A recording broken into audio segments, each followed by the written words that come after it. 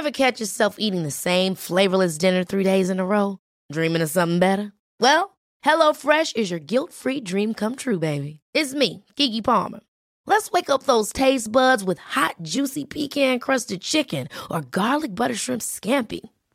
Hello Fresh. Stop dreaming of all the delicious possibilities and dig in at HelloFresh.com. Let's get this dinner party started. Quality sleep is essential. That's why the Sleep Number Smart Bed is designed for your ever-evolving sleep needs. Need a bed that's firmer or softer on either side? Helps you sleep at a comfortable temperature? Sleep Number Smart Beds let you individualize your comfort, so you sleep better together. J.D. Power ranks Sleep Number number 1 in customer satisfaction with mattresses purchased in-store. And now, save 50% on the Sleep Number Limited Edition Smart Bed for a limited time. For J.D. Power 2023 award information, visit jdpower.com/awards. Only at a Sleep Number store or sleepnumber.com. I'm Sandra, and I'm just the professional your small business was looking for. But you didn't hire me because you didn't use LinkedIn Jobs. LinkedIn has professionals you can't find anywhere else, including those who aren't actively looking for a new job, but might be open to the perfect role, like me. In a given month, over 70% of LinkedIn users don't visit other leading job sites. So if you're not looking on LinkedIn, you'll miss out on great candidates like Sandra. Start hiring professionals like a professional. Post your free job on linkedin.com/achieve today. One size fits all seemed like a good idea for clothes. Nice dress. It's a t-shirt. Until you tried it on. Same goes for your healthcare. That's why United Healthcare offers a variety of flexible, budget-friendly coverage for medical, vision, dental, and more. So whether you're between jobs, coming off a parent's plan, or even missed open enrollment, you can find the plan that fits you best. Find out more about United Healthcare coverage at uh1.com. That's uh1.com. Hi, I'm Daniel, founder of Pretty Litter. Cats and cat owners deserve better than any old-fashioned litter. That's why I teamed up with scientists and veterinarians to create Pretty Litter. Its innovative crystal formula has superior odor control and weighs up to 80% less than clay litter. Pretty Litter even monitors health by changing colors to help detect early signs of potential illness. It's the world's smartest kitty litter. Go to prettylitter.com and use code ACAST for 20% off your first order and a free cat toy. Terms and conditions apply. See site for details. Millions of people have lost weight with personalized plans from Noom. Like Evan, who can't stand salads and still lost 50 pounds. Salads generally for most people are the easy button, right? For me, that wasn't an option. I never really was a salad guy. That's just not who I am. But Noom worked for me. Get your personalized plan today at Noom.com. Real Noom user compensated to provide their story. In 4 weeks, the typical Noom user can expect to lose 1 to 2 pounds per week. Individual results may vary. The following is a presentation of the Force Center podcast feed.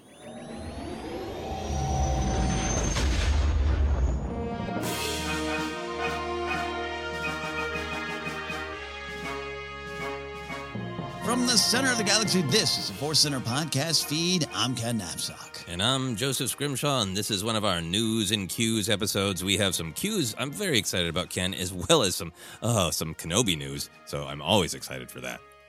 Yes, and some at the time of this recording, everyone knows we record on Monday, and then sometimes news comes out on Tuesday. We'll probably miss some. There's some stuff coming with the Old Republic. We'll get to that next week. But there was some book news that hit right before we pressed record, and we'll finally get to talk about it again in time. But before we do all that, before we talk about honeymoons and Ewoks, we are going to let you know that today's podcast is brought to you by Audible. Get a free audiobook download and a 30-day free trial at audibletrial.com/forcecenter.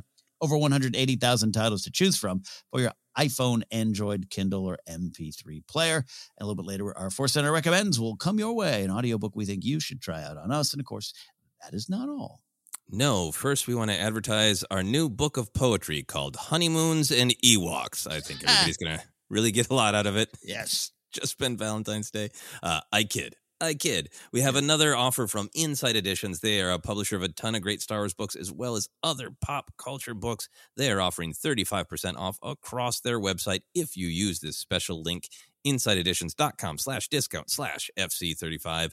This week, we are continuing to recommend the Inside Editions book, Jedi Artifacts. It's a book, and yet it is also a collection of artifacts from the Jedi. Very accurately titled. Very, very fun, cool book. So if you are interested, use this link, insideeditions.com/discount/FC35. Absolutely. Use it indeed and help the show and help yourself. It's a mutual agreement there. Mutual, positively affecting agreement there. All right. Speaking of positive things, Star Wars Life and Star Wars Life Adventures. Joseph, where did Star Wars meet your real life this past week? This was just a wild week, Ken. Sometimes, I'm going around life and I feel like Star Wars is in my life a lot, but it's all stuff that's really for the podcast. I, watched this, read this, prepped this, thought about this, and sometimes like, I have this little Star Wars adventure.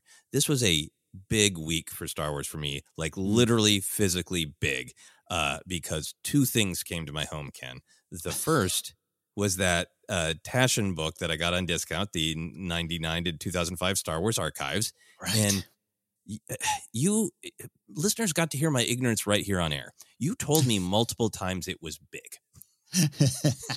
I did not fully comprehend. I did not read how many pounds it was. So this huge box came. And I pulled it in, and like my wife couldn't see quite the dimensions of it. She just saw part of it, and she's like, "Oh, did the Razor Crest come?" And I was like, "No, actually, this is a book. This whole thing is a book. It's the beautiful red sparkling cover. Opened it and flipped through it, and that was great. And then the Razor Crest did come finally. The Hasbro send away the super ironic Razor Crest where they. I think the campaign closed, and I think I signed up to get one right before the Razor Crest blew up on The Mandalorian, and now here it arrives just as Din and Grogu are all settled into their new N1 Starfighter hot rod. It's in a way great marketing. They couldn't have planned it better. Yeah, sometimes when people say like Star Wars is all about the toys, like. If it was, I don't know this would happen exactly in this sequence. But that box is just enormous. It's just endless beige. And I actually had both of them, both the Taschen book and the Razor Crest, in these massive boxes. And it's like, I'm sorry, that's it for our living room. Wonderful wife, Sarah. I'm sorry. Took up the rest of the remaining space in our home for the most part, but opened the Taschen book, gonna find a place for it. As we record, the Razor Crest is still in its big beige shipping box. I was lucky to have a really busy weekend, hung out with some wonderful friends and played video games and talked about Star Wars. It was great with some friends. And then I wanted to watch the Super Bowl yesterday. So I really want it to have I don't know, like a ceremony. I don't know. I'm going to light some candles and put on some music. Like it's not just any old day of the week. I want to take my sweet time opening the Razor Crest and studying it and all of its details and nuance. So I'm sure I'll report on that next week, because sometime this week I'm going to set aside 4 hours for a slow tantric opening of the Razor Crest bottle. Light some candles indeed. I love this, that two items that are going to force you to redesign your living situation. Like that is each in their own. Like I had to move some stuff. I have fortunate to have both of the Star Wars Archives books, and it's like it's now a table. They get a table in the house now. Nothing else can really go on them. And now you have two decisions to make. You have big decisions to make. When both of them were just in the boxes, just huge. Yeah. I was just like, we have to give our notice on this apartment. Like, I know we love it, but I don't know what we're going to do. We got to go. But we will find a way. We will find a way. So those are my big Star Wars adventures, and more to come about that great Razor Crest that I'm so excited to have. Ken, I'm very curious about your adventures. Mine was a lot of wonderful work this week, doing some stuff over at the Schmodown. Again, if you're a Schmodown fan, I'll be doing some stuff this season. And as I do, what is it, season 9 now? I can't believe it's gone on that long. So it's kind of a new setup. I can't give away too much stuff, but I was hanging out with some folks. Ran into Adam Witt, who's been on this show before, Adam Witt for the Movie Guys. And he and I, we love talking Star Wars because we're grumpy positive. Like we love it so much, and we're grumpy at those who just aren't there for the journey. It's your own journey. Do what you want to do. But, we're doing this over here. Either you're on board or not. And he said something that was just, we were talking about the prequel generation. This has been on my mind for a little bit. I might do a Spotlight Star Wars over this kind of thing. It's this idea of the prequel generation, I think we owe a lot to, because we're still talking about Star Wars in a lot of ways because it's that generation that embraced it when it was for them at the time that it was introduced to them. And Adam said this line. He goes, yeah, man, look, the first chance our generation got, they destroyed Star Wars or tried to. Like the first chance, 99, but even if you say 97, they tried to stamp out the flame. Like, not everyone. It's a general statement. Joseph and I are certainly not in that. But even then, me coming out screaming about the prequels in 99 more than I even probably wanted to. And it just made me laugh. And it just made me, want to dive deeper into the prequel generation that said, no, this is my Star Wars. This is my Star Wars. And it's going to even come up again in a discussion in the news of some stuff Ian McGregor was saying. So anyways, it was just a wonderful, wonderful moment. No, I mean, I think, Yoda's line in Attack of Clones, truly wonderful is the mind of a child, which does not mean think simply. It does not mean don't think analytically. I think what it is let go of some of your baggage. I think that's so much what, I think that's why a lot of kids love the prequels. I think I was actually talking to my friends that my wife and I were hanging out with this weekend about growing up with Anakin and seeing Anakin. I mean, the power of being a young woman and going, this 14-year-old is telling all of these, middle-aged men with power what to do. My God, how could you not relate to that, right? But there's just the power of this, like, I have no other baggage. I'm just here for the ride. Does it make me happy? I don't check if it's okay that it made me happy. It just does, right? Yeah. And I think that, we are obviously not children, sadly, for us maybe. But I think that's a part of maybe what the tension is for me right now in our Star Wars discussions is we are obviously extremely analytical and open to criticism. But I also just want to be open to listening to whatever my heart tells me. Like, did you enjoy that? Yeah. Okay, well, then there's probably a reason why. Yeah, and it's big, and if it's Boba Fett riding a Rancor or something else, big, small, otherwise, we love connecting with that. That's why we're here every week. It makes a lot of fun. Anyway, so it was a fun moment. It's often dangerous to discuss Star Wars out in the wild. You never know who's going to jump into the room with their opinion, and there were some bad takes in there as well. But that's there. The other thing I wanted to point this out. This happened as I was going over some notes and having some breakfast this morning before we recorded it. And I am a Letterman fan. I know Dave Letterman isn't necessarily for everyone there, but I grew up loving Dave and influenced by Dave in a lot of ways in terms of comedy and now apparently beard growth. But he released a YouTube. He's got the YouTube channel, which a bunch of old Letterman clips, behind the scenes stuff and everything. And if that's for you, it's a rabbit hole you can fall into. But this morning, one that popped up, not by plan, Joseph, was old Harrison Ford interview from 82.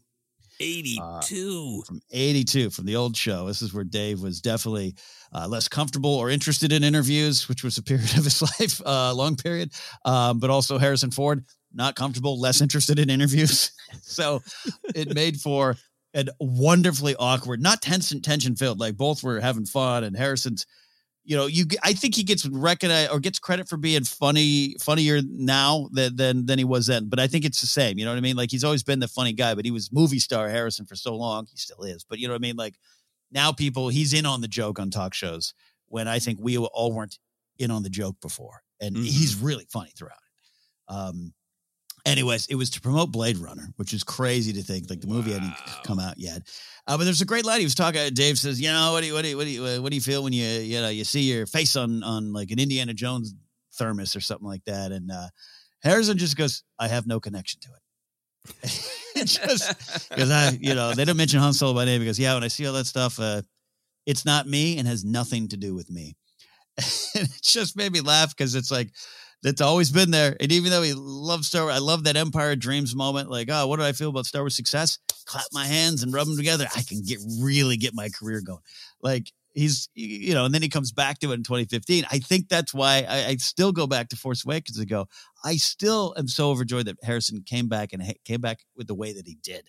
Because you can even see by this interview at 82, he's got that kind of like, I guess we're going to do one more type of vibe. He doesn't say that, but he just got that. I love George. I did the space thing.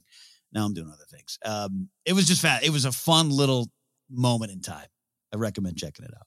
That's so great, and I also think, like, yeah, I mean, Harrison's the level of comedy, charm, grump that is the magic that's Harrison Ford. Yeah. Even all of his great characters have that level of charm and grump. Indiana Jones is doing that because he has to, but it's it seems like he'd rather be at home reading a book and preparing his syllabus. Yeah. That is kind of the charm that he brings to his characters, but also that's just like a really healthy perspective for him as an actor. Like, I played a character. I'm not Han Solo, You don't have an action figure of Harrison Ford. You have an action figure of Han Solo. That's not my, freakish head in that original Han Solo action figure from Kenner. That's Han Solo. I love that perspective. Yeah, so good. Such a classic, and he looks like Temple of Doom Harrison, right? His hair, Indiana Jones. It's that era. Like, he's probably filming that. What's going on? It's just fascinating. I also just love, and then we can move on from Harrison Ford Center if you want. But the other thing I wanted to say is I do love that Harrison Ford isn't just too cool for school. Mm-hmm. He's a nerd about acting and process and story. Like, he doesn't care about space stuff, right? Yeah. But he is in it. That's why there is that great moment in Empire Dreams. It's like, great, now I can get to work. And my favorite Harrison Ford, thing is that he saw Solo twice. He saw a Star Wars movie twice because he's a nerd about acting and story, and he was connecting to that. Love it. Yep. Love it. He's a treasure indeed. So check it all out there. All right. Well, from the grumpy charm of Harrison Ford, we're going to go to the charm of Star Wars news. Is that a transition? It is, and it counts. Late breaking news as of a recording time yesterday. We've got a new Star Wars book on the way, and Joseph, has it inspired some opinions. Save the date for the wedding of Princess Leia and Han Solo in The Princess and the Scoundrel, coming August 16th, 2022. Beth Revis, who wrote one of my favorite Star Wars books, and I know you love it too, Joseph, Rebel Rising, is the author behind this book here. She gave you a great little interview with StarWars.com talking about some stuff there. So, Joseph, we'll dive in. We didn't even have time to prepare these notes. Overall thoughts, and then we're going to dive into the controversy. I guess I should highlight. No, hold on. Yeah, so this is right after the Battle of Endor. Han's like, hey, let's get married. They get married. There's a ceremony, and then they go for a honeymoon on the Halcyon spaceship, the space cruiser, which is, of course, in our real life, the Star Wars resort that you can go stay at. So that, again, is caused some opinions to come bursting out of the internet. Joseph, overall thoughts on this book and this idea, then we'll dive into the details. I was thrilled to see this morning because it was a fun thing to announce on actual Valentine's Day. August 16th is the day before my birthday. So look, I already got a great birthday gift from the Galaxy. I was excited to see that they are going in a book to just, really dive into this moment, this choice. It's a fascinating, important moment in two of the largest characters of Star Wars. So I'm really happy that with these original trilogy characters, they are kind of, or are big trilogy characters of any of the trilogies, willing to tell these kind of big moments that some of the other books have kind of talked around, alluded to. Yeah. But honestly, my biggest reaction was Beth Revis. I absolutely adore Rebel Rising. I can't remember if you and I read it at the same time. I remember enthusing about it to you and discussing how we had to talk about it on Force Center. When I read that book, I already liked Rogue One, but it made me super love Rogue One. I think the way the book is written, the insight to Jyn, it does some different things from Star Wars. It's just one of my very favorites. And, I don't know if I or we succeeded, but I wanted to be a cheerleader of that book that got more people to read it, because it's not one that I feel like fans of the books talk about as much, and it is one of my absolute favorites. So honestly, just that author coming back and doing another full Star Wars book is a huge part of my excitement. Yeah, that's a great way to start the discussion there. Her previous work in Star Wars, and I know she's done a lot of other things, of course, but her previous work just puts me in a spot of it's a trust tree. I'm in Beth Revis trust tree that this big story, it's big. This is big candid stuff here.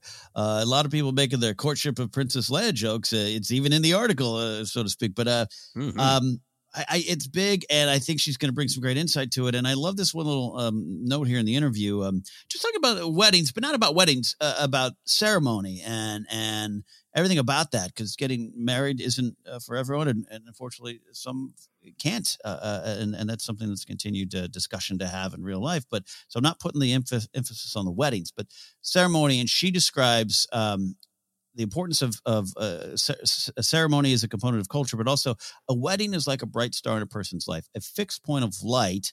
And that's true for Han and Leia as well. And she had addressed earlier in the interview, where they are and the ups and downs and the realistic nature. And, I've always said, I'm kind of obsessed with this idea that Force Awakens pops up and they're separated.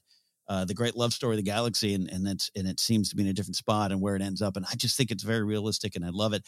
But I love that her view on that, and how this book's going to be this whenever they get in trouble or wherever they have strain or tension in their relationship and all the bad things they're going to be dealing with, they can go back to what we're about to read, and it can be a fixed point of light for them. I really was moved by that. Yeah, I love that what she says about it. I'm trying to find it here in the interview. She talks about, it's not just a happily ever after, and this is her words now. Instead, they have to work for decades to remain in love, and they consistently choose to make that happen. Even if they're apart, they're still in love, not because of fate, but because they choose to be. That's a really, really beautiful version of their relationship. I think that they are.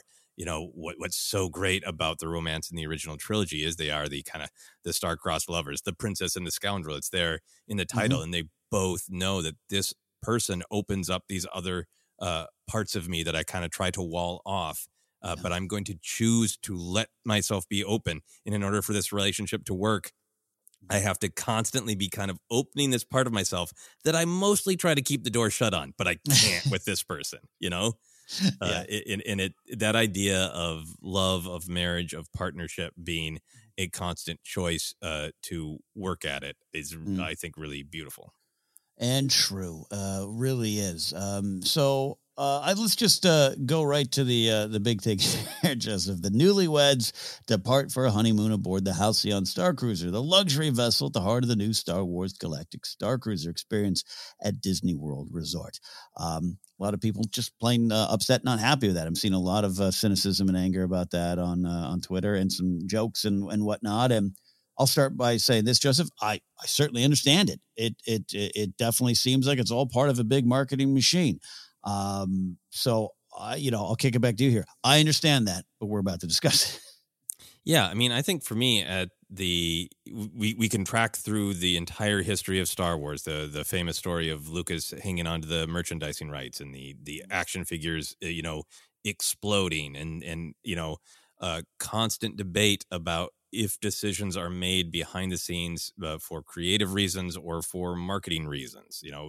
Were the Porgs really put there for what Rian Johnson said, or was a team of accountants saying make a cute thing? Those debates are always gonna be there, because just the truth of Star Wars is, it's an epic mythic saga about all these deep themes, and it's not a nonprofit. It's there to make money. That in as well as tell stories, right? And I think for me, I acknowledge that truth. That's obviously a truth. There's obviously the possibility of something that is more driven by marketing creeping in. But at the end of the day, the question for me every time is, does the story have weight and power? And if this book works, which I really think it's going to, because I have such admiration and respect for this author and for all of the editorial team who has been creating all these great books I think when you read this book, it's not going to matter. It's going to be the story of their honeymoon. They're going to be going on a Star Cruiser, and I don't think it's going to be a cheap ad, because I just don't think Star Wars, in my opinion, has done that. And I understand other people disagree and they feel the marketing in certain choices. I consistently feel the story. I never feel like the characters are looking out to the camera and going, this doesn't have anything to do with the story, but buy this. Yeah.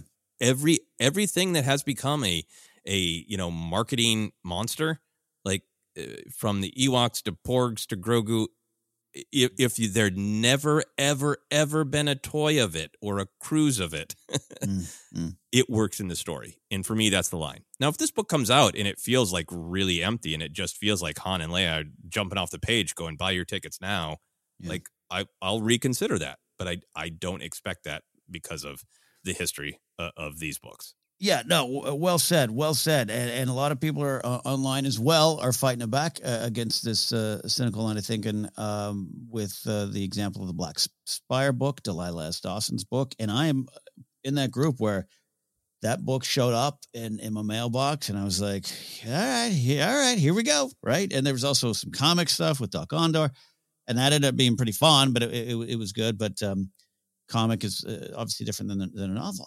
And I think a lot of people pointed out that book and what Delilah S. Dawson did with it, which included that chapter of Vi Moradi walking around getting a tour of Galaxy's Edge, including where here's the bathrooms, there's the food, here's what I mean, at the end of the day, that's a great book. And I know some folks who were like, aren't, podcasting every week about Star Wars who were like, yeah, I read that book. It was great. That's one of my favorite ones. Oh, I love Vi Moradi, love Archex. I love everything in there. And it's like, they're not worried about it. And I think it goes along with the nostalgia conversation that we often have around here where, yes, nostalgia pops up and we can talk about the big, nostalgia is baked into Star Wars and all those things we always come back to. But at the end of the day, if Dr. Evans and Ponda Baba show up and it's a small little fun cameo and doesn't dominate the story and it's it's off in its corner, that's not the same as them using the N1 Starfighter to thematically connect to the bigger point of the Book of Boba Fett. And I think you and I always say, just take everything on a case-by-case basis and see how it affects the story and give it that shot. And I do trust that given this task, which was a task, and I think that's the thing too, Joseph, a lot of people, you can point at it and go, this is marketing tying into the resort. Yes, it is. But that means the creators and the people behind the books they were given this task by someone in an office. What are they going to do with that task is how I'll judge this at the end of the day. Yeah, I think the same thing for me. And I think it's easy for a view to become about, this big corporation. Disney's trying to make more money. And like, that's not a revelation. Of course they are. We can listen to some of the, investor calls. Yes, they are. But when you break it down, I've been lucky to know people who have been involved with, working at Galaxy's Edge or coming up with some of those ideas. And, knowing, I don't know Beth Revis, or any of the other authors personally, but they're people trying to tell the best story that they can. And I feel like it can be, for me, I get frustrated because it's easy to just go, well, Disney did. Like, well, at the end of the day, Disney is a bunch of humans, and there are writers and actors who truly believe in these stories and are trying to tell really good ones because they care. And I just never want to lose sight of that, Yeah. Yeah. I mean, you can go all the stuff with George, but like they needed that first one, there was no chance of a second if that first one didn't make money, which is the situation we're all still in, right? So I don't hold that against anyone, but also it's how you do it. And a lot of the things, the big IPs and stuff that don't work or fall flat for me do have those moments of I'm not connecting to it emotionally. I grew up a huge Transformers fan. I didn't love the Transformer movies and this and that, and not saying anything if you're a fan. I'm not attacking them at all. It didn't connect to my heart as much as Star Wars continues to do. So I want to continue to give it that trust and that room to do it again. Yeah, absolutely. And I'll agree with you. I think Black Spire is great. We gave it to our niece as a gift and she loved it. And yeah, there's a chapter where the character takes a tour. It works in the book. It's a little, it's funny to be like, okay, yeah, no, this is a tour. They're going over the menu, but it works in the book. And I think this one's going to work in the book as well. Yeah, so we'll see. Again, the book will be in all of our hands this August 16th, 2022. The Princess and the Scoundrel, which sounds like a great Disney movie, quite frankly. From there, we are going to look ahead to the Ahsoka series with some cast news. As always, want to give you the chance to duck out if you just don't want to know anything about who's in the show, who they might be playing. I understand that as well. I'm sometimes in that spot, even doing a Star Wars podcast all these years. Sometimes I'm like, I just don't want to click on this story. So if that's you, we understand, duck out for a few minutes here. But for those that are sticking around, The Hollywood Reporter ran an exclusive this week that Ray Stevenson will be joining the cast of the limited series Ahsoka, which I do believe starts filming in April. Nothing official from Lucasfilm, of course, but Hollywood Reporter is standing behind it here. The Vikings and MCU actor, among many other things, also voiced Gar Saxon in the Clone Wars and Rebels. But potential series spoiler, Stevenson is said to be playing a villainous admiral in the series, but not that one. Allegedly, who knows? Maybe he is that one, and they just want to, Hollywood Reporter wants to keep the cover as best they can. So, Joseph, what are our thoughts on Ray Stevenson, a villainous admiral, and more? What do you think? Oh, this is fun. This is really intriguing. I know him from Gar Saxon, and then he played the character of Volstagg in some of the Thor films in the MCU. And apparently, I looked on his IMDb. I saw him in Dexter. I don't remember his performance in Dexter. I apologize to Ray Stevenson fans across the world that I don't remember his role. But according to IMDb, he was in one of the later seasons of the show. Right, that's right. Yeah. So anyway, so he. Obviously, resume looks like a great actor. I think I love his voice as Gar Saxon, and from what I remember from my last rewatch of those Thor films, there's a ton of charm in the role of Volstagg there. So the idea of like a great actor with some presence, some gravitas, some charm, and ability to handle comedy, that makes me interested in if he is playing a villainous admiral as being as reported. A lot of times we on screen in particular have met the admirals and the villains who are kind of uptight, right? Yeah. It's intriguing to be like, this is an Imperial remnant, beginnings of the First Order, an admiral who is dangerously charming. That's intriguing to me. Yeah, that's a great way to look at that too. I went to Imperial Remnant as well, if you're looking for just straight up kind of predictions and speculation. But I thought, there's other chiss out there. This we know. Timothy Zahn will let you know about that.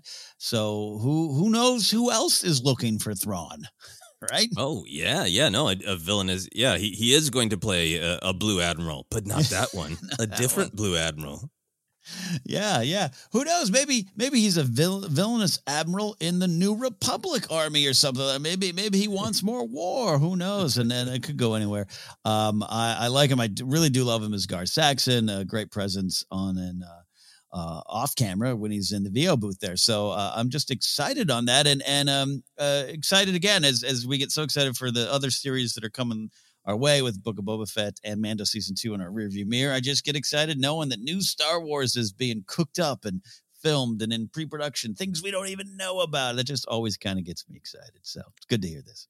Yeah. And I think for me, the other big question of it, because we'll wait and we'll see exactly who he is playing. But with all of the drops that have come of people who are, reported to be cast as characters from Rebels, it's really feeling like, Ahsoka's journey into purgatory, into unknown regions to find Ezra.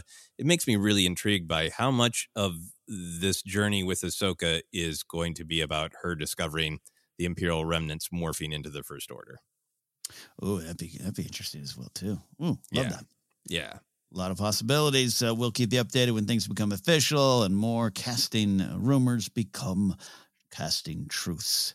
All right, final story of the day, and it's some Obi-Wan talk, and Obi-Wan McGregor, as I'm calling him, who, had that Expedia commercial that caused everyone to intake and think, is this it? Is this it?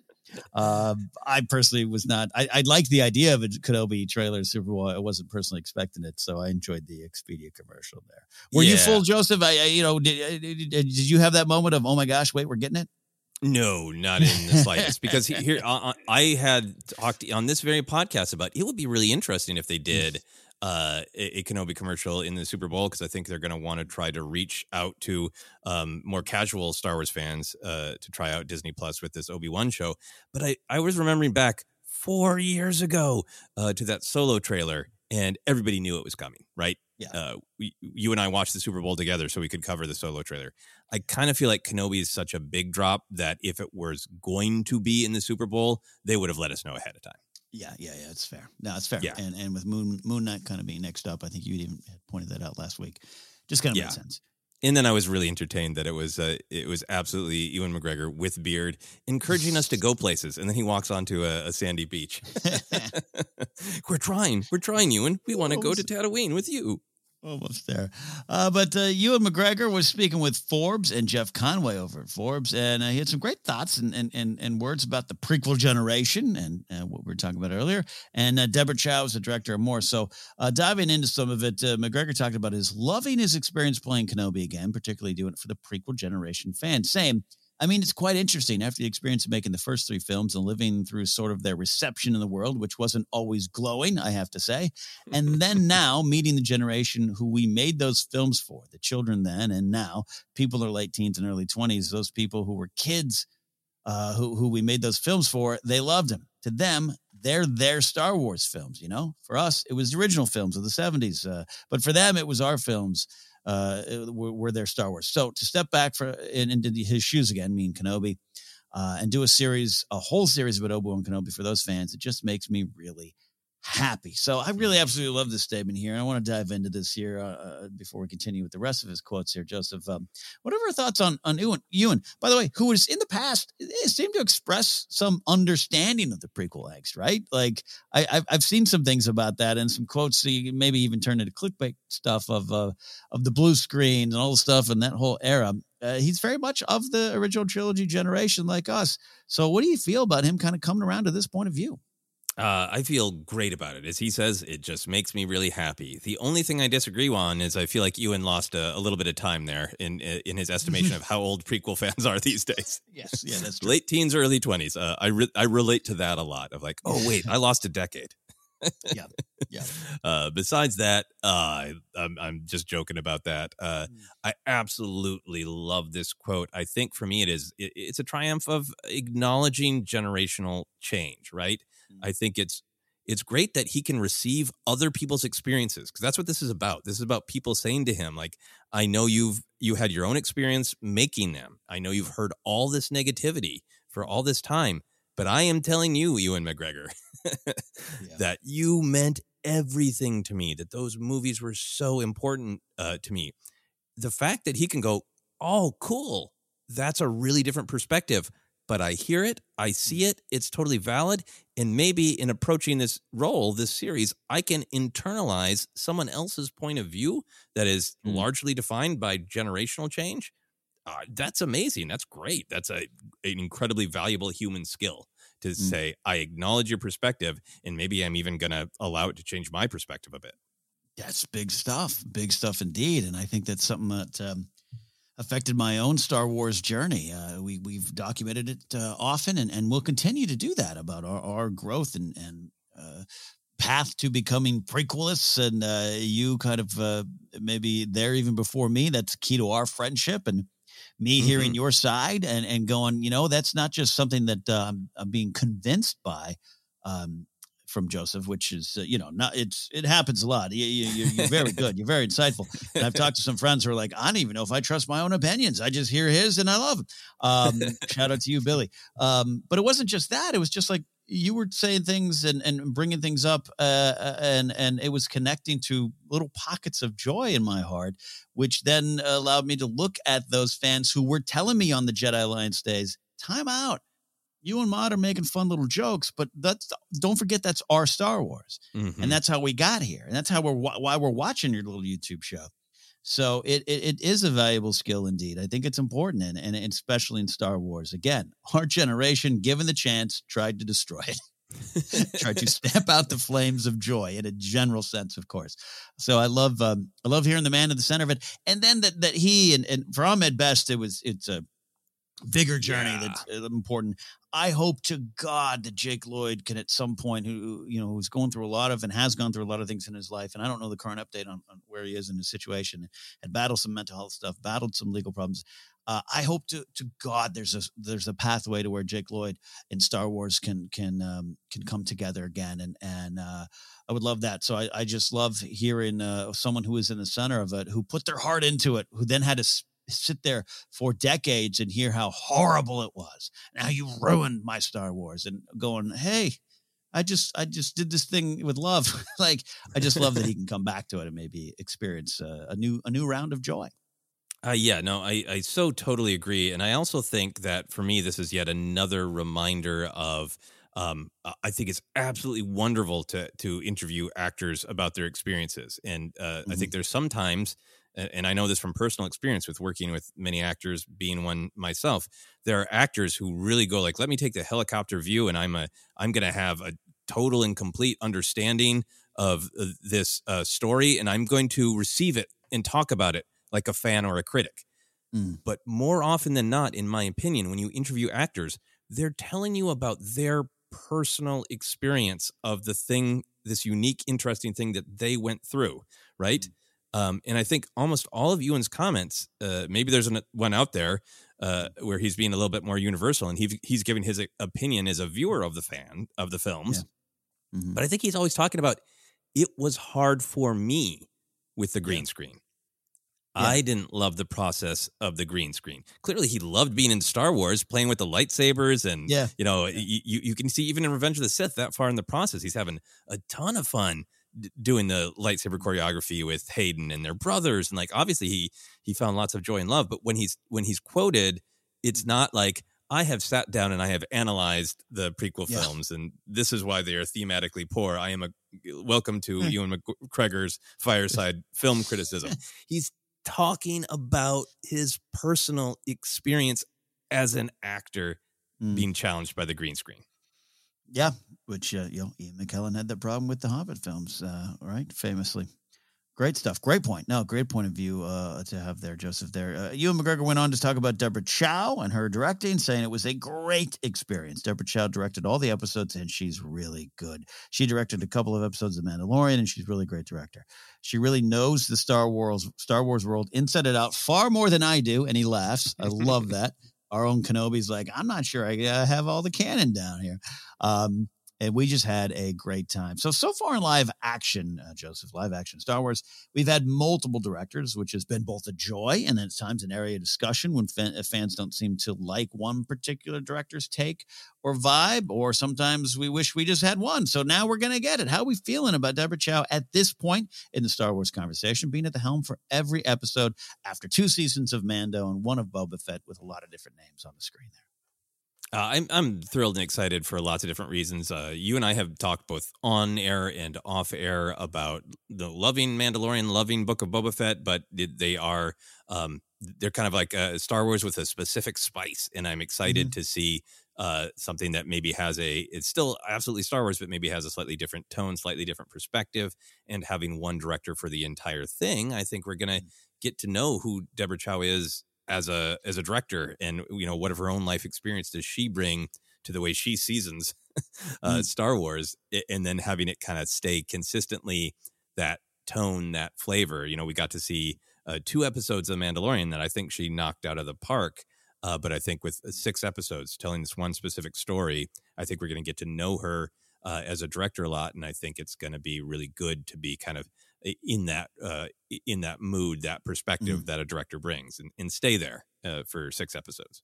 Yeah, I'm really curious. We've gotten it from, especially with Boba Fett, from a writing point of view, with Favreau kind of sitting in his office taking the lead, not taking the lead, I should say, not a traditional writer's room, which is a different kind of setup, all those kind of things. There's been a lot of discussion about that, good and bad. But I at the end of the day, enjoy, much like a movie, hey, what's this one person's take on it? And for 6 episodes, and you're right, her chapter 3, chapter 7 of Mando season 1 got some great stuff, some of my favorite stuff in there as well, both action and comedy and heart, all those kind of things were on display there. So I'm excited. And the reason I really want to discuss that is I had kind of forgotten that in a way. And then when this interview comes up, I was like, oh yeah, that's right. It's all her at the helm, and that got me kind of more excited to see her work on this level.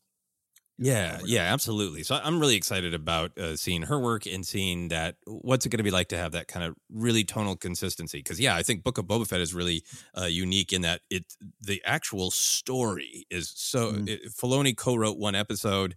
There's that other kind of on-set writer who's credited, but that's Favreau. That's he wrote that for the majority. Yeah. But then there are some tonal shifts in the directing. And it'll be interesting to see it not there. I'm also just really curious, Ken, about the overall tone of Kenobi, because I think it's some of the tension of people who really like Book of Boba Fett, people who struggle with it, people who just really dislike it. I think like wild tonal swings from kind of silly comedy to pretty dark violence to optimism, to just to really pulpy adventure that's just kind of over the top and bonkers. I think those wild tonal swings are very Star Wars. They're very George Lucas like. But I'm fascinated that I think in particular kind of some of sillier comedy and more bonkers pulp action or pacing are not always what modern audiences are into. And so sometimes there's some tension with them. So it got me thinking about what the overall tone of Obi-Wan is going to be. And it feels like there's certainly going to be like, I think, some fun comedy, some good Obi-Wan snark, but I'm wondering if kind of tone-wise it's going to be fairly serious, fairly weighty. These are big deal decisions for Kenobi. Facing Vader again, it's probably going to be kind of heavy. I think for the comedy that's going to be there, it's probably going to be kind of wry and snarky like Obi-Wan. So how much the tone makes a difference in how people receive it is something I'm so excited to watch for. Yeah. Oh, there you go. The tone of Kenobi. What will it be? Well, on the story side, and the story they'll be telling us, McGregor said this: I always felt there was a story between episode 3, where I finished playing Obi-Wan in the movies, and episode 4, where Alec Guinness is Obi-Wan Kenobi. The series writers and Deb and I and everyone, I think they crafted a very fine storyline. I think people are going to like it. That is a very dangerous statement to say in Star Wars. I think people are going to like them. And of course, I wouldn't necessarily expect him to say, I don't know, I think we missed it. You guys decide. Maybe not something I'd expect there. But this has been brought up, but I don't think it's any great insight there. But it's for Ewan McGregor to come back and finally do this, whether it was the movie or the series. I think he's someone who doesn't necessarily need to do it. And I think if he's going to put his name on it, he's going to make sure he's going to do it right. And his hands are on it as an executive producer type of credit as well. So that just similar to Beth Revis writing a book of Han and Leia's honeymoon on a resort. I've really given him a lot of room with trust, like to be like, all right, you're back and you felt you came back for a reason. That's why I like this statement. I believe in it. I choose to believe. Oh, yeah. I mean, I think, when he was kind of joking about like, I don't know. Hey, there's going to be an Inquisitor maybe. And they're from where? Cool. I don't know any of that. What does Obi-Wan care about? How does he feel about him? I think Ewan McGregor is such a consummate actor and he like wants to get in there and make sure it all makes sense to him. And I think the fact that he is, trying to be very, very generous, when he says, I think we crafted, and then says, or they crafted. I think that's a gentleman trying to go, well, they wrote it, but I feel like I also crafted it because I'm there on set going, well, why, how, what if he was more angry about this? What if he was more sad? What does he hide? And like, in such an actorly perspective that he feels ownership is great to me. Yeah, that ownership. And then going back to the prequel generation thing, this is someone who, with some of the stuff he went through, and far less than Ahmed Best, who by all accounts had his career destroyed by Jake Lloyd, who had his life destroyed by this. Ewan came out okay, right? Did okay. Still one of our biggest actors, most respected actors. Let's be clear about that. But for him to say, hey, I'm ready to dive back into this, I think that, again, is because of the prequel generation. It is because he believes in this story, because there's going to be a lot of pressure on that. And that is the final thing I want to discuss here in the news here, Joseph. There's always going to be a lot of pressure on a Star Wars project. Every single one of them. Including tie-in marketing to a resort. A lot of pressure on the projects. But why do we think that there's an extra layer of pressure for this one? Is it just simply because it's Kenobi? Do we think Mando at least season 1 had the advantage because it was a quote unquote new character and people, just didn't have expectations to a character they hadn't met before? Is that all it? Is that just self-explanatory? I'm asking a question with an easy answer here, but I just feel there's definitely pressure on Kenobi. Yeah, I feel like it's from a couple of places. I feel like, and I think you're really nailing them. I think the first season of Mandalorian absolutely had an advantage of like, this is a kind of a new way into Star Wars. There's plenty to know and find, even more rich if you're super into Star Wars. But so many people told me like, I watched with my entire family, and we're a family of 5, and 4 of them had never watched Star Wars, and they were all in on Mandalorian. And I think that there is this hunger for the new in Star Wars, and I'm right there too. I really want some new things, and I think there's this pressure. Can people go just take a deep breath and go, new is coming? We've got the Acolyte. We don't know exactly what Andor is going to be, and can you just put those desires aside for a second and engage with this? I think that's a part of the pressure, because I think there's going to be a lot of people who are just going to be like, characters we know again. You can't do anything without a Skywalker in it, Tatooine again. I think those things are going to be a pressure on the show. Mm-hmm. And then I think on the other side, you got the fact that Kenobi is loved by multiple generations, right? Yeah. Even the grumpiest original trilogy fan who could tell you for hours what's wrong with the prequels will always end the diatribe with, but Ewan McGregor was great as Obi-Wan Kenobi, right? Yeah. Like even the people who still of our generation do not like the prequels. They still give 2 thumbs up to Ewan McGregor, right? Yeah. So there's a huge amount of Kenobi pressure. And then the final thing for me, Ken, mm-hmm. I think this is like a headcanon challenger, right? This show is going to tie back to Revenge of the Sith and to A New Hope, right? And to absolutely huge parts of Star Wars storytelling. And if people have lived for decades with the headcanon that Vader and Kenobi did not meet again until A New Hope, that's a lot to set aside. And I think in order to engage with this show, you're going to have to set that aside. And some people just might not want to. It might just be, this is wrong.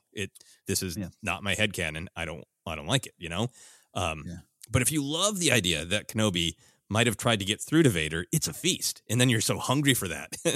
I'm on that side of it, of like, I have to, monitor my expectations, to make sure I don't go too hard, because I'm an Obi-Wan once thought as you do. Great. To me, that is the log line for this show, and I can't wait.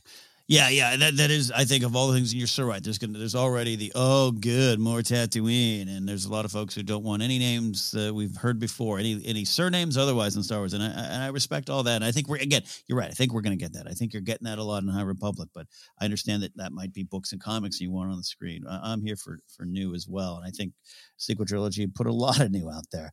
But yeah, there's a lot of pressure for me spending decades wondering what he was doing out there, and I understand maybe letting it go. You know why? Because Revenge of the Sith, which I'd been waiting for a battle on a lava planet for a long time, because the novel hinted to that in 83, and to finally get that. And I remember thinking there, I don't know, this doesn't quite seem even what they're referencing in A New Hope. This doesn't, I don't know if it 100% lined up in my head for years about the conversation that they have in New Hope before they fight for that final time, and how I think there was always some room, and that conversation in Jedi, I think, does lend itself to some room. But you're right. If you just don't want to see them fighting again, if you just want completely new stuff, that's another kind of pressure on the series. Pressure all the way around. Yeah. I'm ready for it. So excited. Me too. And I'm sure we will have this conversation many times. The line in A New Hope from Vader, when I left you, I was but the learner. Now I am the master. I think like that one line is a challenge for a lot of people. But as other fans have pointed out, I kind of like interpreting that line as when I left you when I left the Jedi, when I chose another path, and I'm sure we will revisit that discussion. But I think you're so right, Ken, to talk about the pressures, to look at what's coming. And for me, it's just a really good reminder to just be like, let that all go. This is a story, and just try to engage with what's on screen. And, if my heart tells me I love it, I will let my brain figure out why. That's a great way to look at it there. Well, we'll all know soon enough, May 25th. Man, you can't get here fast enough. Though, at the same time, please stop marching on. Please stop marching on. We're about to take a quick break, but before we do, I want to give you our Force Center Recommends, an audiobook we think you should try out on us. Joseph, what do we got today? We are continuing to recommend The Midnight Horizon by Daniel Jose Older. It is the next High Republic adventure. We're excited to dive into it. We are indeed. Download your free audiobook. Go to audibletrial.com/ForceCenter. Again, that's audibletrial.com/ForceCenter for your free audiobook. Let's do it. Let's take that break. And on the other side, your questions here on Force Center.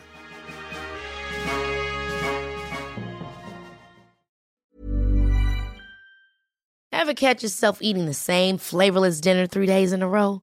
Dreaming of something better? Well, HelloFresh is your guilt-free dream come true, baby. It's me, Keke Palmer. Let's wake up those taste buds with hot, juicy pecan-crusted chicken or garlic butter shrimp scampi. Hello Fresh. Stop dreaming of all the delicious possibilities and dig in at HelloFresh.com. Let's get this dinner party started. A lot can happen in 3 years, like a chatbot may be your new best friend. But what won't change? Needing health insurance. United Healthcare Tri-Term Medical Plans, underwritten by Golden Rule Insurance Company, offer flexible, budget-friendly coverage that lasts nearly 3 years in some states. Learn more at uh1.com. Quality sleep is essential. That's why the Sleep Number Smart Bed is designed for your ever-evolving sleep needs. Need a bed that's firmer or softer on either side? Helps you sleep at a comfortable temperature? Sleep Number Smart Beds let you individualize your comfort, so you sleep better together. J.D. Power ranks Sleep Number #1 in customer satisfaction with mattresses purchased in-store. And now, save 50% on the Sleep Number Limited Edition Smart Bed for a limited time. For J.D. Power 2023 award information, visit jdpower.com/awards. Only at a Sleep Number store or sleepnumber.com. This is Paige, the co-host of Giggly Squad, and I want to tell you about a company that I've been loving, Olive & June. Olive & June gives you everything that you need for a salon-quality manicure in one box. And if you break it down, it really comes out to $2 a manicure, which is absolutely insane. It's also so easy to get salon-worthy nails at home with Olive & June. The difference between how your nails used to look when you did them yourself and now with the Mani system is a complete game changer. The best thing about Olive & June, too, is it's a quick dry. Dries in about 1 minute, lasts for 5 days, and full coverage in up to 1 to 2 coats. Visit oliveandjune.com/perfectmani20 for 20% off your first system. That's oliveandjune.com/perfectmani20 for 20% off your first system. Hi, I'm Daniel, founder of Pretty Litter. Did you know cats tend to hide symptoms of sickness and pain? I learned this the hard way after losing my cat, Gingy. So I created Pretty Litter, a health monitoring litter that helps detect early signs of illness by changing colors, saving you money and potentially your cat's life. Pretty Litter is veterinarian developed, and it's the easiest way to keep tabs on your fur baby's health right at home. Go to prettylitter.com and use code ACAST for 20% off your first order and a free cat toy. Terms and conditions apply. See site for details. I'm Sandra, and I'm just the professional your small business was looking for. But you didn't hire me because you didn't use LinkedIn Jobs. LinkedIn has professionals you can't find anywhere else, including those who aren't actively looking for a new job, but might be open to the perfect role, like me. In a given month, over 70% of LinkedIn users don't visit other leading job sites. So if you're not looking on LinkedIn, you'll miss out on great candidates like Sandra. Start hiring professionals like a professional. Post your free job on linkedin.com/achieve today.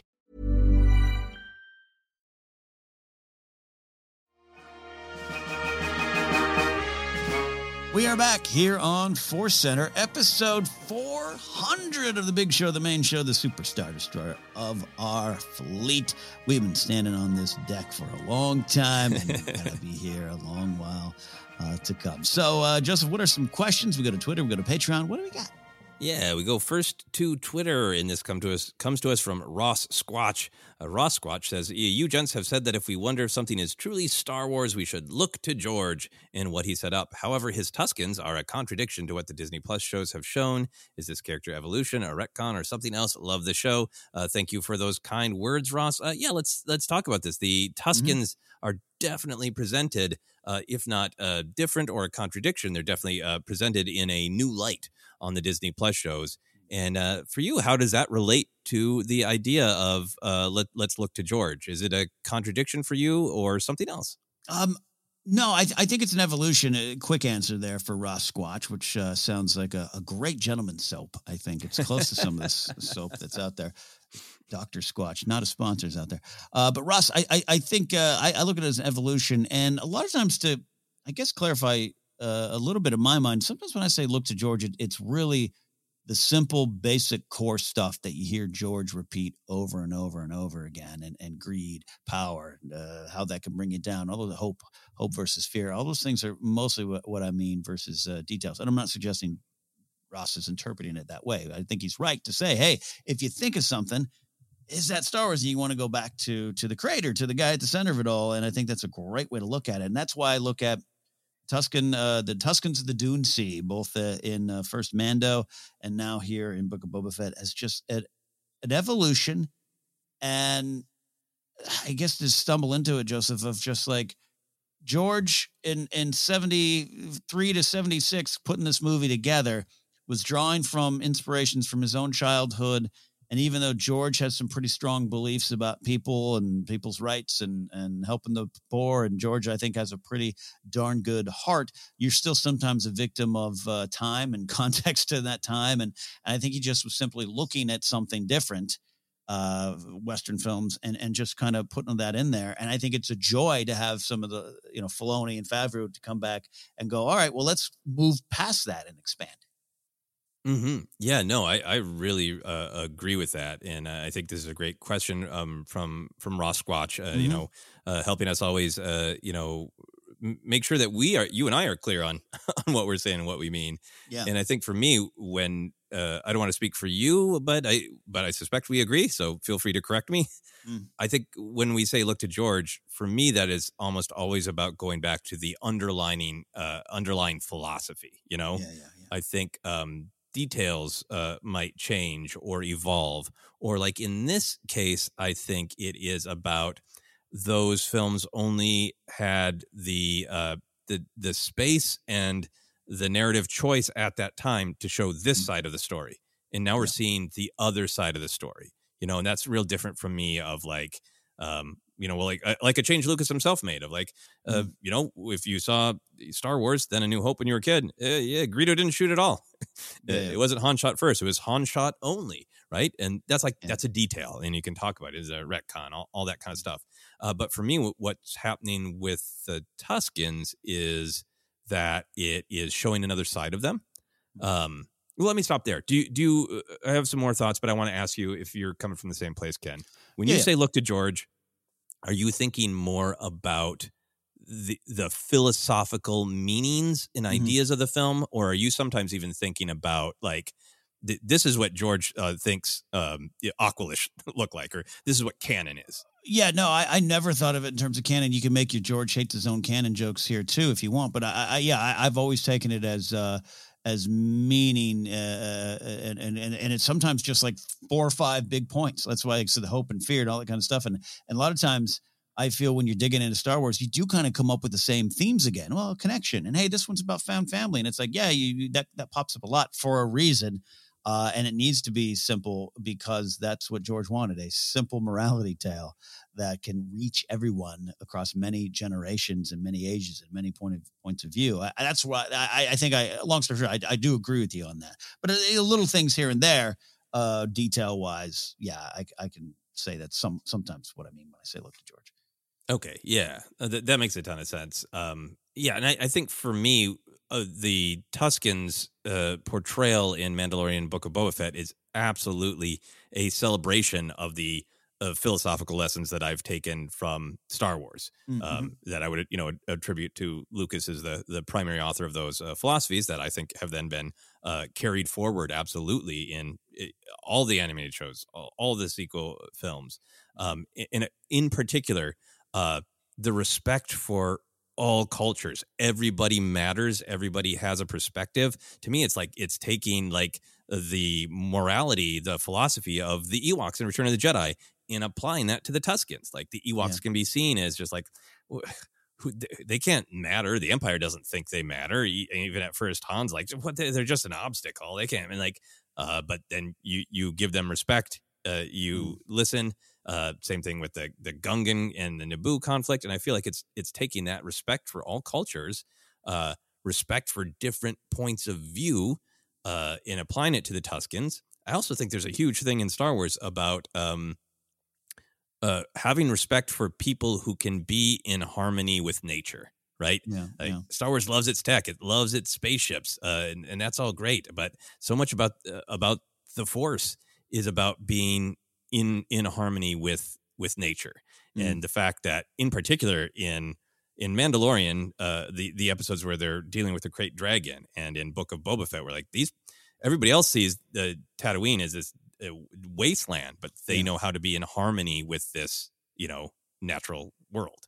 We had this big discussion about why so much Tatooine, and I really liked what you said here and how that connects to that episode, Joseph, of seeing the other side of the story. We now have the chance to do that. So Tatooine, a planet from Luke's point of view, is a rock out there in the middle of nowhere, and it's keeping me from my dreams, and that was true for Luke. And now we get to go back and revisit Tatooine being a center of the criminal underworld. Hell, George did that in Return of the Jedi, but now we get to experience it more, and I really like that. And I really like what you're saying about the Tuskens too, is now we have the opportunity to go back and not holding George to the flames over his use of the Tuskens and New Hope. He was doing something pretty specific and doing something he was kind of raised on. But now we have a chance to, like I said, see the other side and learn it. And they even address a little bit that Tusken conversation about, some of the Tusken tribe survives by killing. That is not us. That is not this tribe. And we get to both address a little bit of the Attack of the Clones beat, and then now we get to get a little more time with it now. And I just think that we have that opportunity now. And I think George would be behind that as well, because he kind of loved doing that as well when he did. Yeah, absolutely. To take things that he loved as a kid and sort of reinterpret them and re-examine them. I really agree with two things you said that for me, and this is my personal opinion, it is addressing a problem, because so much of Star Wars is about empathy, right? Mm-hmm. And A New Hope, yep, they're just they fall into some specific tropes that are absolutely from Westerns. And in Attack of the Clones, even though clearly the Tuskens must have a perspective, right? Yeah. But there isn't room made in the narrative for it, and I love that. Right or wrong, they do have a perspective, and these Mandalorian and Book of Boba Fett have given them more of that perspective, and it makes them, like many Star Wars characters, in a cycle of violence between different groups of people. And I think that's so important to examine when we love something as young people, and then kind of make it a part of our own work to examine, what are we bringing with us? Last thing on that, my wife and I recently, I'd seen it when I was a kid, but I didn't watch it in forever, rewatched The Searchers, which is kind of a landmark Western, because it does offer, there's some direct New Hope. There's a homestead burning that's just like, yeah, that's Star Wars. But it does get into in its a small way for back in the day, talking about perspectives, Mm-hmm. And so in a way, it's like Lucas was inspired by The Searchers, but that bringing that perspective of everybody didn't quite happen, and now it has. Now it has, yeah. Picking up a thread, continuing, I guess. Yeah. And again, super complex issues. Always recommend that people search out the voices of Native and Indigenous people on these issues and hear all of those different perspectives as well. And final thing for me is really agreeing with you. If you're kind of approaching this from just like fun Star Wars nerdery, that line of there are many Tusken tribes and some survive by violence, some survive, we survive by hiding. Like if you're having fun in canon world, well, that's your answer. There could be dozens more Tusken tribes with different perspectives that we've never met, Yeah. Yeah. Great question, Ross. Thank you for asking that one. We move on to our question from Lydia Ostmo. Lydia says, with Grogu facing the choice of the Beskar chainmail, symbolizing the Mandalorian culture, way of life, and the lightsaber, symbolizing the Jedi culture, way of life, is there not the option Tar Vizsla chose of being both? Sometimes it takes us a while to get to questions, so we all know Grogu made the choice.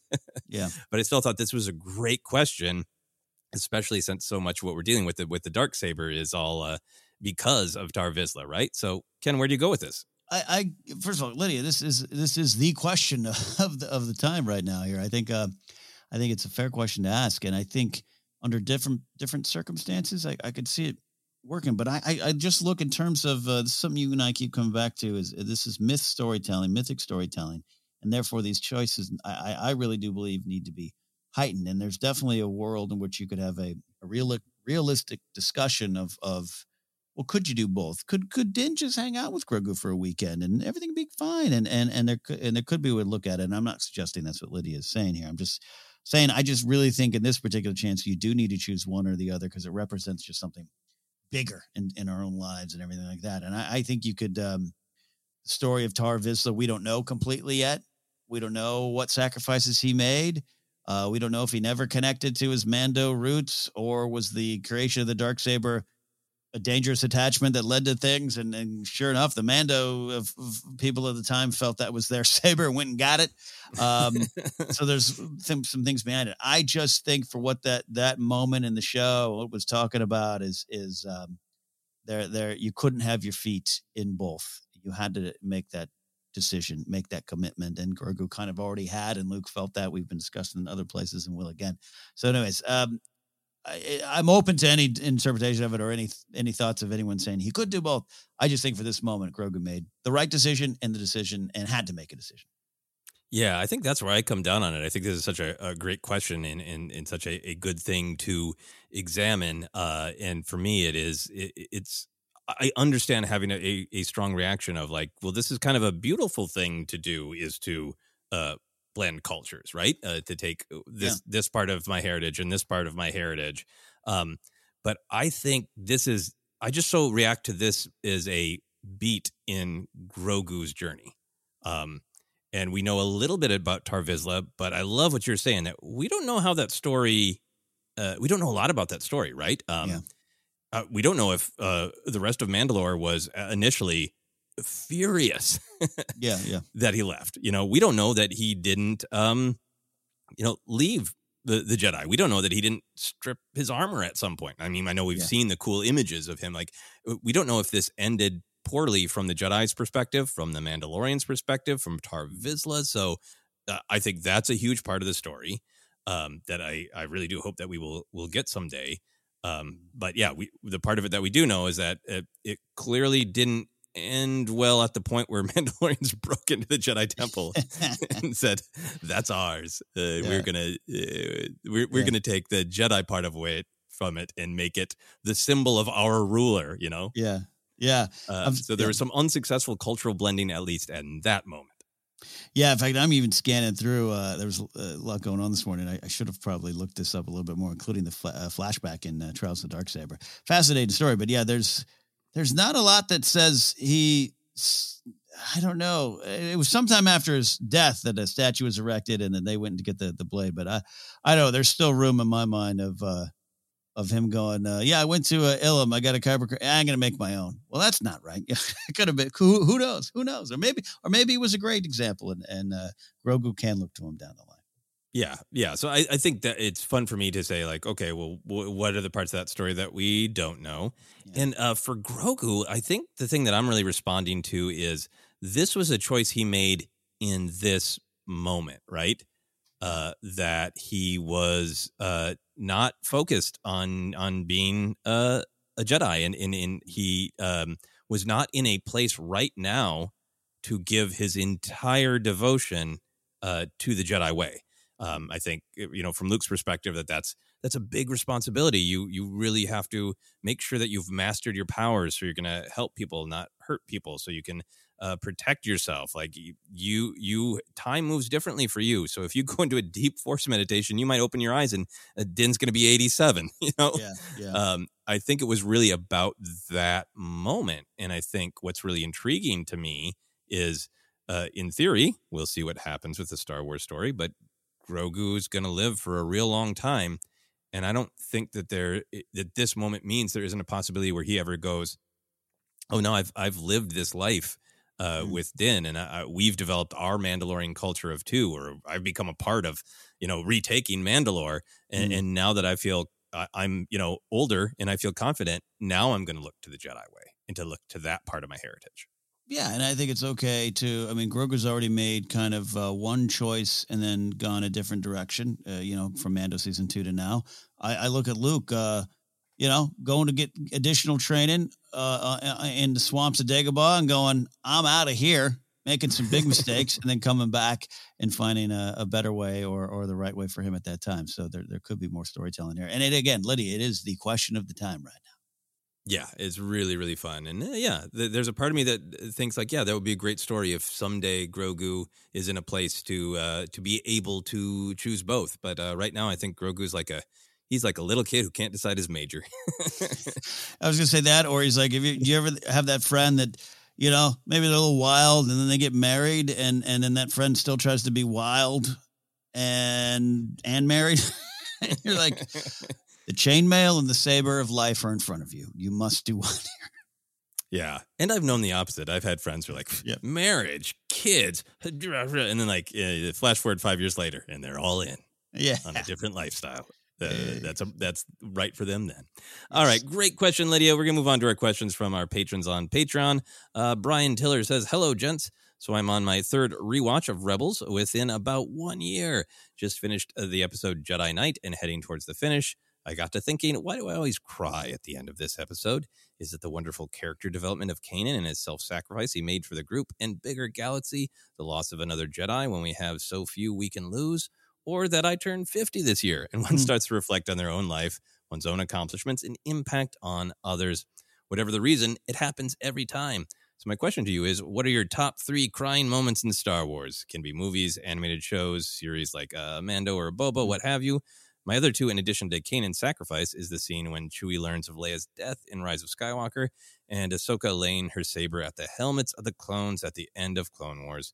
Oh, and when Luke looks out into the sunsets just before vanishing at the end of Last Jedi. Okay, that's 4. There you go. So this is great. Brian Tiller just did his full episode of Star Wars ranked best crying moments and looking to us for a few of our answers. So Ken, where do you go with this? This is actually hard for me to answer. I've had a few big ones. I'm clearly not afraid to cry. I've cried on this show over great losses in my life or the loss of friends. I can be emotional. And over the years, I have not been super emotional with Star Wars in that outward way. It's just it's this great kind of joy and a great kind of inspiration. I talk often of that Admiral Raddus moment because of what it represents, not just for in that moment, but what it represents to the Star Wars story, but to my fandom. So when Admiral Raddus jumps out of hyperspace to declare that he's Admiral Raddus of the Rebel Alliance, I feel as though that's the story I grew up with. It's the beginning of that in a way, So I am moved not just for what's on screen, but little 7-year-old Kenny playing with figures, and the rebels are taking on the Empire, and that's what that moment means for me. And I did not cry during Last Jedi. Luke's death I needed to process, and then later on, but I can go back and get moved by things more. A lot of moments in real life, I think I've cried more as a Star Wars fan, or teary-eyed, or sometimes just sobbing. I recently the Under the Helmet thing. The first time I watched it, and Jeremy Bulloch, and that segment on Jeremy Bulloch and his widow sharing some of their stories traveling together, and Jeremy representing Star Wars for so many and people during a time when it was just kind of regaining its footing among the fandom in the mid-90s. I was moved by that story and started crying in that moment. So there's a lot of those moments. In film, though, I'll run through this kind of quickly here, Joseph. It is Rise of Skywalker. That's why I get sometimes a little defensive about that movie. If it didn't move you and you don't love it, that's totally fine. that movie moved me. It moved me in story, and it moved me as a fan. And it was a culmination of years of story and years of fandom for me. So Chewie falling into his knees upon hearing about Leia's death is one of my moments. Like, I was kind of holding Brian. I was kind of like, it's, but I've already cried some tears over Carrie Fisher herself leaving, and I've processed that a little bit. But then all of a sudden, whoa, when it hits Chewie, God, that got me. And, other moments I've talked about it's not a Navy, it's people. That's made me cry. There's that kind of thing.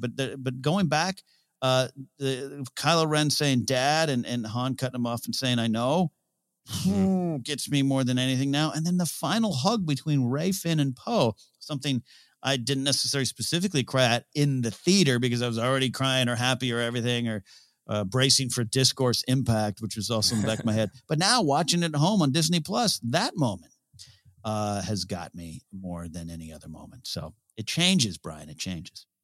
Yeah, it really changes over time. I think I did, at some, emotional moments, probably as a young man, cry at specific moments of watching the original trilogy. But a lot of it has been this sequel era, and some similar moments to Brian, some similar moments to you, Ken. I so echo the experience you've had with The Rise of Skywalker. Of like, I'm really, really moved by that film. And I think a lot of times it's not necessarily moments of sadness. There's an element of sadness or loss sometimes at the moments that I cry at, but the moments I cry at, Ken, are relief, where people get what they truly need from someone else, or moments where sort of the characters, but then me vicariously through them, or us as Star Wars fans vicariously through them, have been in this place of doubt or fear or cynicism. And there's this idea that just lifts you up and just goes, no, you weren't wrong to love this. You weren't wrong to get something from this. You were right to hang on to hope. Those are the moments that get me. So a couple of them for me, I think in the past as a kid, I think I've been borderline teary-eyed in Return of the Jedi when Luke catches the saber, as exciting as that is, or when he says, "I am a Jedi like my father before me," even with the head nod, which I enjoy on a almost comic level. My dad back there, but because those are the moments of I have persisted, I have made it through this journey, and I am becoming the person that I need and want to be, and that gets to me. In The Last Jedi, the sunset moment is, I sometimes get teary at that, but it almost feels like a victory to me. The Luke moment that gets me is about this affirmation. It's the whole big speech from Luke, or it's not a speech. It feels like it. It's one line, but it feels like a speech. Right. But, the resistance is reborn today. The war is just beginning. And I will not be the last Jedi. The Last Jedi gets me because it is that Luke's gone through, his moment of doubt and cynicism, and he's come back and he's like, no, the Jedi are needed. People do need to stand up against, tyranny and fear and anger. And you're not going to stamp that out, Ben. It's going to continue as it should. We talk a lot about Last Jedi being something that questions Star Wars to validate it. And I just feel this huge rush of validation on I Will Not Be the Last Jedi to the point of it making me teary on some of my viewings. Yeah. There's something about that too.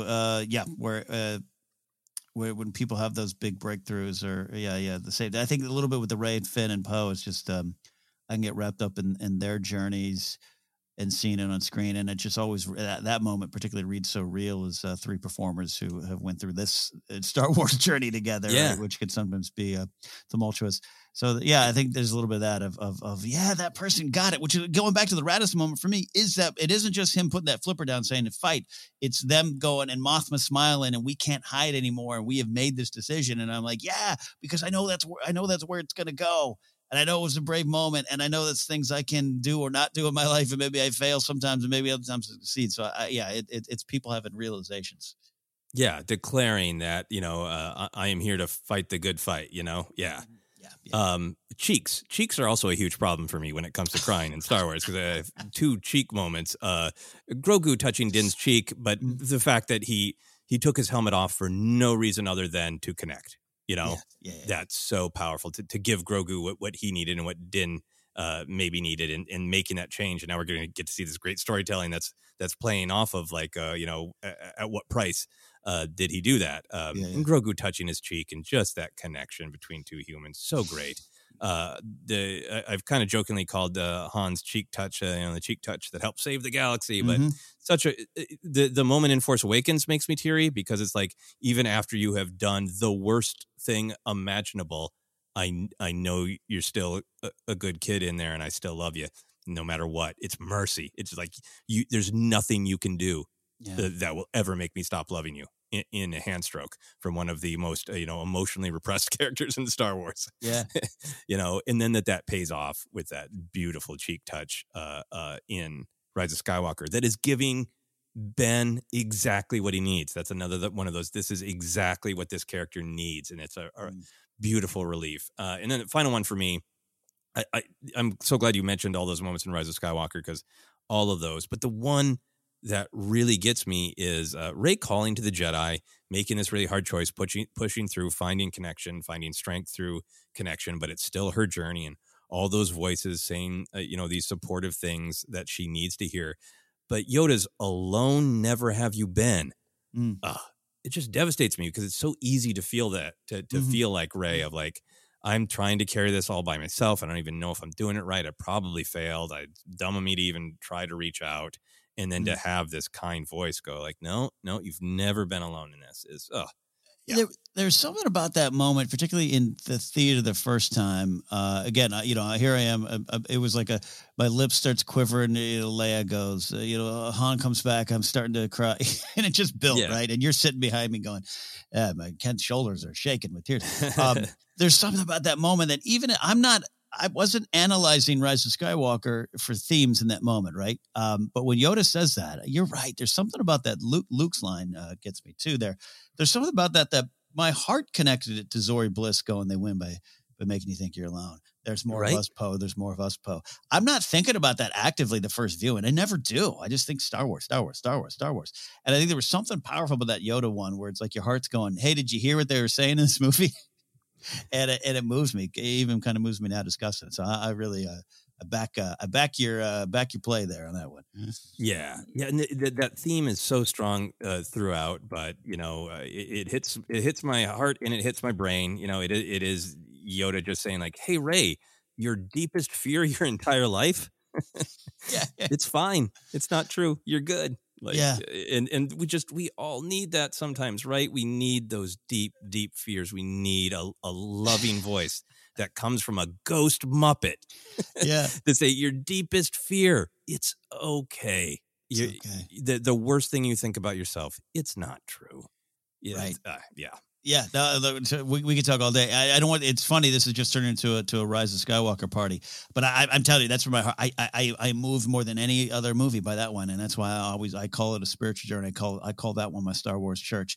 And there was one time, Joseph, recently I was watching it. And, you and I will either watch for lines. I got to research Rise of Skywalker because we're doing a ranked on it, or I'm going to eat this sandwich. I guess I'll watch from Star Wars. I was watching it, and when that lander with Finn and Janna and the crew, when it lands there and they're like, block their sensors, they're speeders. They're not in speeders, whatever exact line is. And the boom, and the gate drops by and all the Orbaks come out. I started crying at that shot of Finn and Janna, the Orbaks, and BB-8 rolling on to his destiny. I'm sitting there eating a Subway sandwich, crying my eyes out over this. And it hadn't happened necessarily before, and I don't know if it'll happen again, other than being maybe even moved now discussing. So that's what I just love about Star Wars. Sometimes something you've seen 50 times, just your own spot and where you are in life, or what you're feeling, everything, boom, it gets you. Yeah, it always hits you different. I think that's maybe our big message. There's always an opportunity to cry at something in Star Wars. There you go. That is a great question, Brian. Thank you very much for sharing it. I think, Brian, your insight about being affected by the stories, but also how they, attach to your life and thinking through age and how you impacted others. All that stuff is so important, and thank you very much for sharing that with us, Brian. That Ken and I are at an age to be thinking those things too. So we're gonna end here with a little bit of a palate cleanser from the deep emotion to the fun. Stephen Campbell says, "Hello there, Force Center. As with our real world, Food and drinks are an important part for those in the Star Wars galaxy. Between Dex's Diner, Chalmun's Cantina, or Docking Bay 7 Food and Cargo, the possibilities for filling one's stomach with delicious sustenances are endless. Ken and Joseph have made their admiration for cooking and cocktails respectively well known. If you were to follow Jon Favreau's footsteps, a la the movie Chef, and open a food truck somewhere in the Star Wars galaxy, which planet or city would it be in? Additionally, what would be the food and drinks on your Mendor? Andorian Tip-Yip, roasted porg, Yoda's slop stew, blue milk, fuzzy tauntaun. Thanks for taking my question and continue with the great content. May the Force be with you. This is such a great question. You know what, Ken? I'll go first and let you close out here. Yep. My mind went to two places on this. I love. I'm not super comfortable in nature because I just was not raised as a camping outdoor person. But I'm really enjoying spending more time at the beach, spending more time in parks, and really trying to connect with nature more. So there's a part of me that would be like, what would it be like if I was able to live like some Star Wars characters do for like hundreds of years, to set up just like a little cocktail cart on Octo and just be staring out at nature, and once every hundreds of years or whatever a Jedi happens to come through, like the caretakers are there with all their preservation. I'm just like, I'm still just like, I take some water and I desalinate it. And I brew it in these jars over time and make these special. Yeah, here's my my Thalasirentini. Yeah. So I have that. That's the sort of like the fantasy one, the less realistic one. The realistic one is I would want to set up a cocktail and light bite stand at the highest point of Coruscant possible, because I love in big cities going to places that have cocktails and a view where you're looking out over the whole place, you're thinking about it. So if there's like a cocktail stand that was like outside the galaxy's opera house, I would love to be out there and have. I would have Jedi themed cocktails, and they would probably use a lot of standard ingredients, but they would be named after different Jedi. Like, there'd be like a Jarl Poof drink that has like an extremely long stem like his neck. All and the Yoda glass would be just this little tiny thing that's like tequila and lime juice or something. So it's green. And then I don't know what light bites I'd serve. Maybe plants, but not Drenger. I don't know. Yeah. More about the cocktails for that. So those are my answers. I want to close out with your fun. Yeah. There's you touched on something that I love. I love a good food truck, but like a food cart or something like that. In a well placed, but maybe weird when you stop and think about it.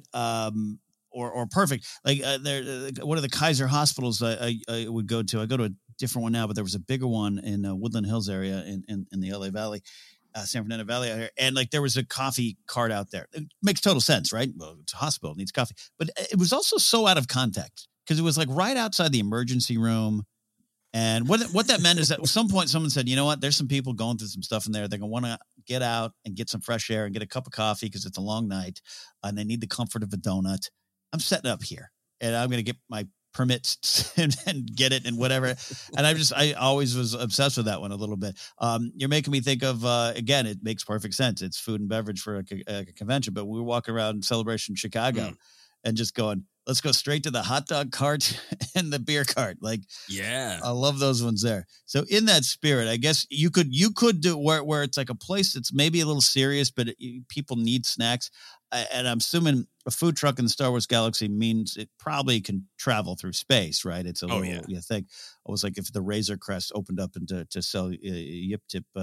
I would go to Yavin 4 outside the temple there, the Masasi temple where the rebels are meeting. Like, did you guys all just get in did someone just yell, what is she proposing? I've got a snack here for you to blow off some steam.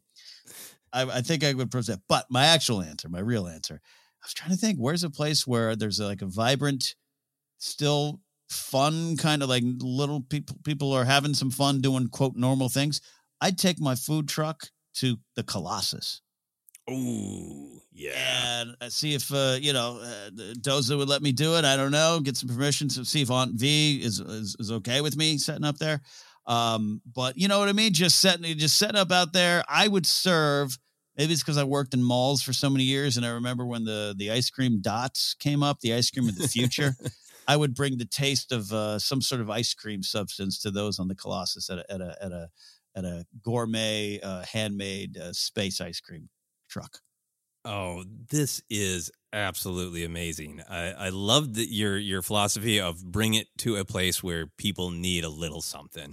To pick them up, to be a part of a community like Colossus. These are like great approaches, but I love the focus on ice cream because now, Ken, I'm picturing like every ship in Star Wars and asking like, which is the funniest if it pops out of hyperspace and then the ice cream song plays. Yeah. Yeah. Like it's a space ice cream truck, like Dash Rendar's Outrider pops in and then you hear the ice cream song. I would love it. It would be great. Yeah. Well, thank you, everyone, for all these great questions from the deep to the fun. That is Star Wars. So those are our questions, Ken. That is our questions. That's where we are. What a fun, wild and deep dive through the world of Star Wars. We do this every week. We are on Twitter at Force Center Pod.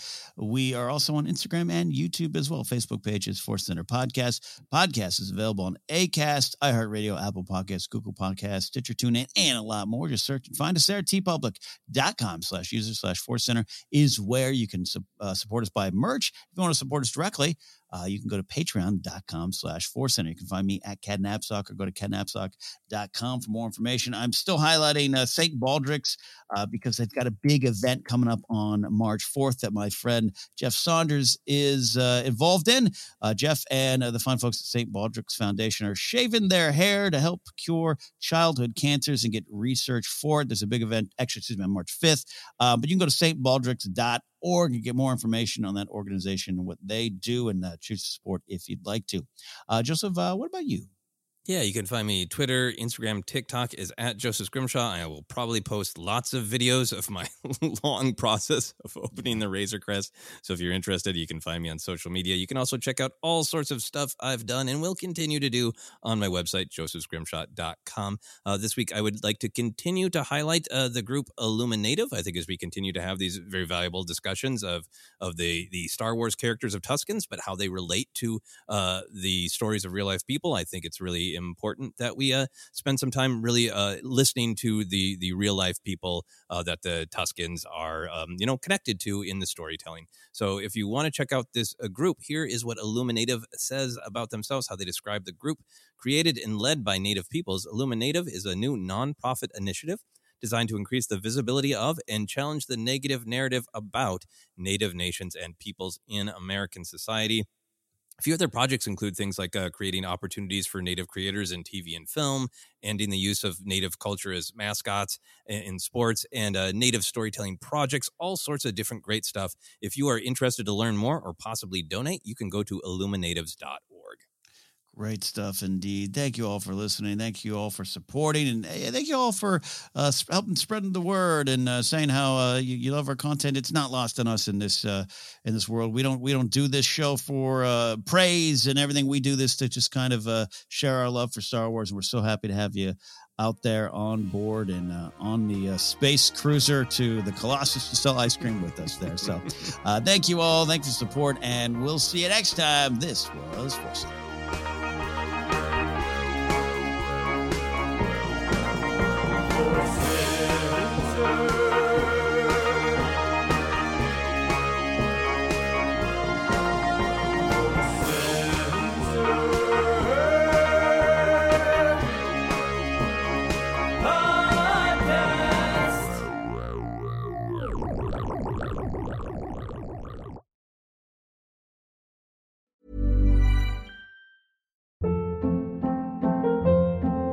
Hold up. What was that? Boring. No flavor. That was as bad as those leftovers you ate all week. Keke Palmer here, and it's time to say hello to something fresh and guilt-free. Hello Fresh. Jazz up dinner with pecan-crusted chicken or garlic butter shrimp scampi. Now that's music to my mouth. Hello Fresh. Let's get this dinner party started. Discover all the delicious possibilities at hellofresh.com. Hi, I'm Daniel, founder of Pretty Litter. Did you know cats tend to hide symptoms of sickness and pain? I learned this the hard way after losing my cat, Gingy. So I created Pretty Litter, a health monitoring litter that helps detect early signs of illness by changing colors, saving you money and potentially your cat's life. Pretty Litter is veterinarian developed, and it's the easiest way to keep tabs on your fur baby's health right at home. Go to prettylitter.com and use code ACAST for 20% off your first order and a free cat toy. Terms and conditions apply. See site for details.